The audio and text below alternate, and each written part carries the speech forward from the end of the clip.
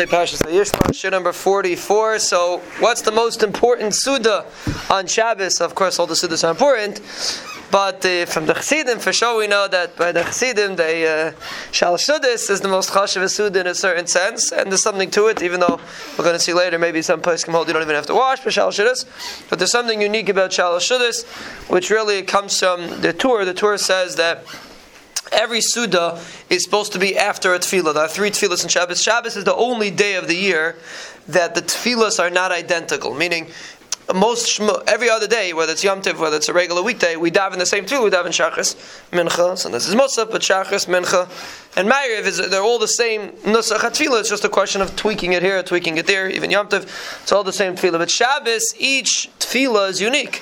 And Friday we say the Vaychulu, we say whatever different Nuschais had to say about the Kedashta, and then we say Shabbos day we say Smach Moshe, and Mincha we say Ata Echad. So there's a totally different tefillah we say Friday night, Shabbos morning, and Mincha. And the pshat is because the Torah explains from the Rishonim that there's 3 parts to Shabbos. Shabbos by night is Keneged Shabbos Bereishis, that when the Shabbos there was B'Shas Bereishis. Shabbos morning is Keneged the Shabbos of Matan Torah, which is the reason why we talk about Matan Torah in davening by Shabbos. And Shabbos, what we say by Mincha, is Ata Echad V'Shimcha Echad is Keneged Shabbos of La'asid Lavei, that there's going to be a La'asid Lavei Shabbos. So obviously the most chashuv Shabbos is the Shabbos of La'asid Lavei, and that's the reason why Tefillas, we actually discussed when we spoke about Ma'ariv, Tefillas are supposed to be, the Sudas are supposed to be after the Tefillas. You daven, and then you eat a Suda. That's the reason why L'chatchila a person should try, if possible, to eat the Friday night Suda after davening. We discussed, different, there's a trick. A person wants to eat before, if he doesn't want to wants to daven later, but a person should try, if possible, to eat after the Tefillah. So you eat Friday night, you eat after the Suda, you eat after the Friday night Tefillah, Shabbos morning you eat the Suda after Shachris, and Shalosh Sudas, L'chatchila, you're supposed to try to eat after you daven Mincha, because it's supposed to be the Suda of the Tefillah that you're saying, and each Tefillah, the Suda represents what you spoke about by the Tefillah.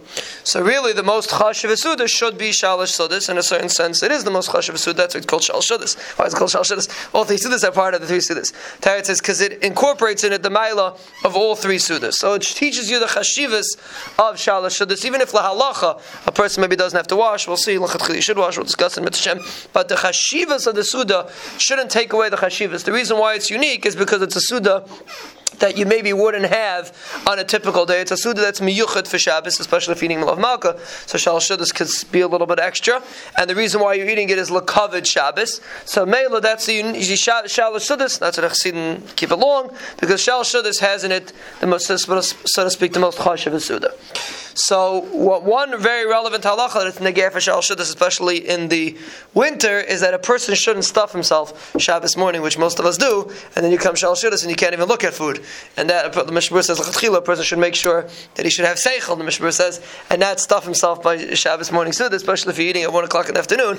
Then the odds of you being hungry again at 4 are pretty slim. And a mela, that's why a person should either eat earlier or eat less by the morning Suda, that you should have room for Shalosh Sudas, because again, if the point is the Suda, it's supposed to be a chashuv Suda.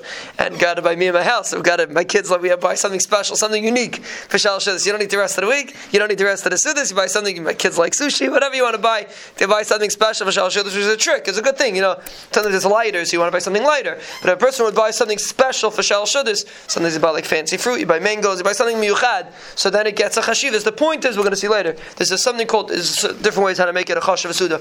The point is the Suda should have a chashivas.